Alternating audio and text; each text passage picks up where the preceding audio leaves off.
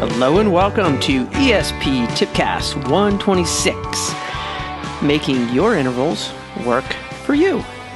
Hey folks, it is now June, and by the time this Tipcast drops, I'll already be in Waco, Texas, getting ready for the USAT Off-Road Nationals, sometimes called Xterra, although that's a brand. But I'm sure it's about 8 million degrees outside right now. And I'm going to be looking at the course this week and doing some tipcasts and some blog posts. Going to be featuring some new products from Rudy Project. Going to be checking out their new Proterra mountain bike helmet, which is very timely. So we'll be talking about that and my race prep. Going to talk about tapering, all of that good stuff for the rest of the week. But as we really hit the main part of the competitive season, whether or not you're running or triathlon or cycling, intervals are really kind of the backbone of a successful training program. And I've spent a lot of time talking about the value of interval training and different types of training using intervals. But the current consensus on interval training is relatively formulaic. Okay, there are certain rules that we certainly should follow, and I'm going to talk about some of those on this tipcast, but that doesn't mean that an interval session has to be boring.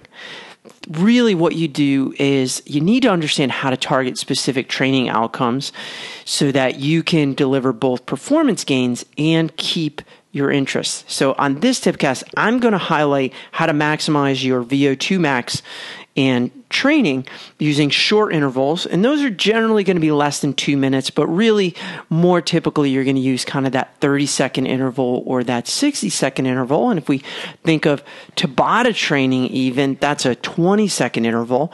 But usually 30 to 60 seconds is a good range to work from.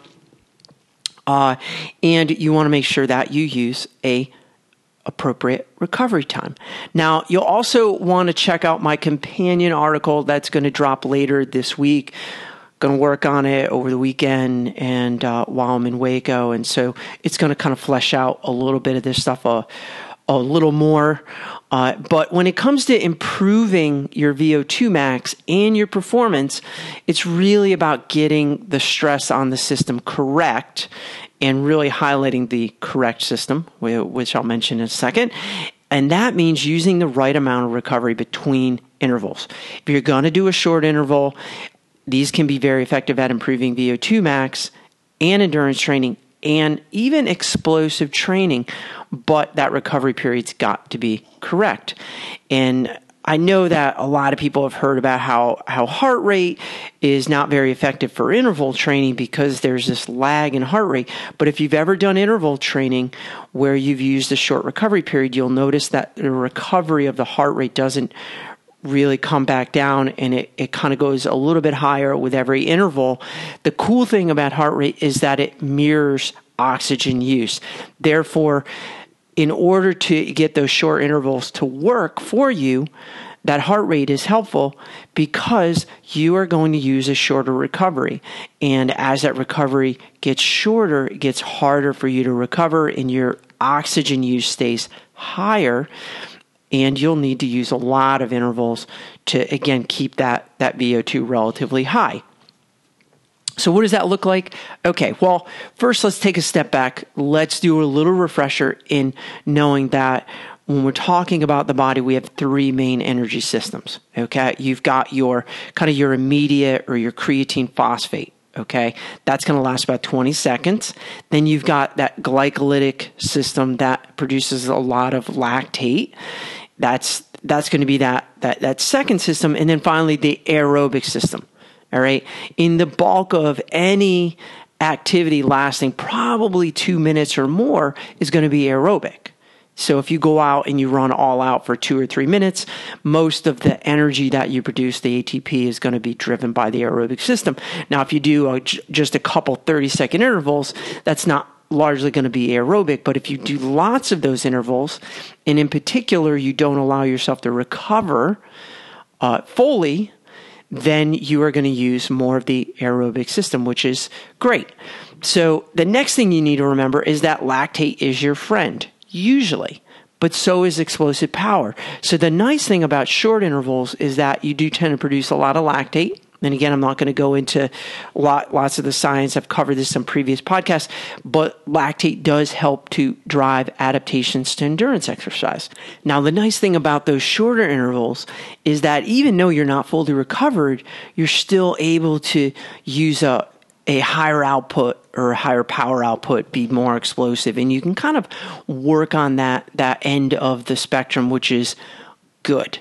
All right. So what does that training look like? Well, in general, if you're going to use a short interval, and I'm going to say 60 seconds because that seems to be a good range, you need to use a short recovery. So anytime you're using short intervals, the recovery period, meaning kind of you stop and you spin, has to be no longer than the actual length of the interval. And I actually like to shorten that even more, cut that in half, say, particularly if I'm doing pool training where I might do an interval and I might actually rest or sit by the edge of the pool and I'll do maybe 30 seconds on and 15 seconds off, something like that. But you want that shorter recovery. Now, if you're a novice and you haven't done a lot of interval training, you might actually, you need to use that kind of that longer interval where you're closer to the work rate. Bottom line though, is that shorter recovery really, limits your body's ability to kind of come down and recover. And your VO2, your oxygen use isn't going to come down. So that every subsequent interval is going to push that oxygen use up a little bit higher to the point where you're going to get into that VO2 max range. Now, you might do 10 intervals and you only hit kind of that VO2 max range at the third interval, but that's fine. You'll do 10 intervals. You'll take another rest period, maybe 5 minutes in between, and then you'll do a second set of 10. All right. And so you might actually get to that VO2 max range with 4 or 5 intervals remaining, and then that's the end of your session. It's really about accumulating a total amount of time at VO2 max. And in general, for endurance athletes, for a session, you want to try to hit closer to maybe 8 to 10 minutes. Bottom line, short intervals, short rest period really put a stress on the aerobic system and really help drive that. But also those short intervals help to put a lot more stress on kind of the glycolytic system. And you even get that immediate burst from ATP creatine phosphate at the front end of it. Last point, intervals are very hard, but you can kind of mix and match these. And I'm going to be doing an upcoming tipcast as well on swim training. And one of the things I like to do is I like to combo longer intervals with shorter intervals. So I might actually do 5 or 6 or maybe 8-minute long interval where my VO2 gets high, maybe not quite in the VO2 max range for those 8 minutes, or maybe in the VO2 max range towards the end. But I do a couple of those, and then I take a recovery period, and then I do my short intervals.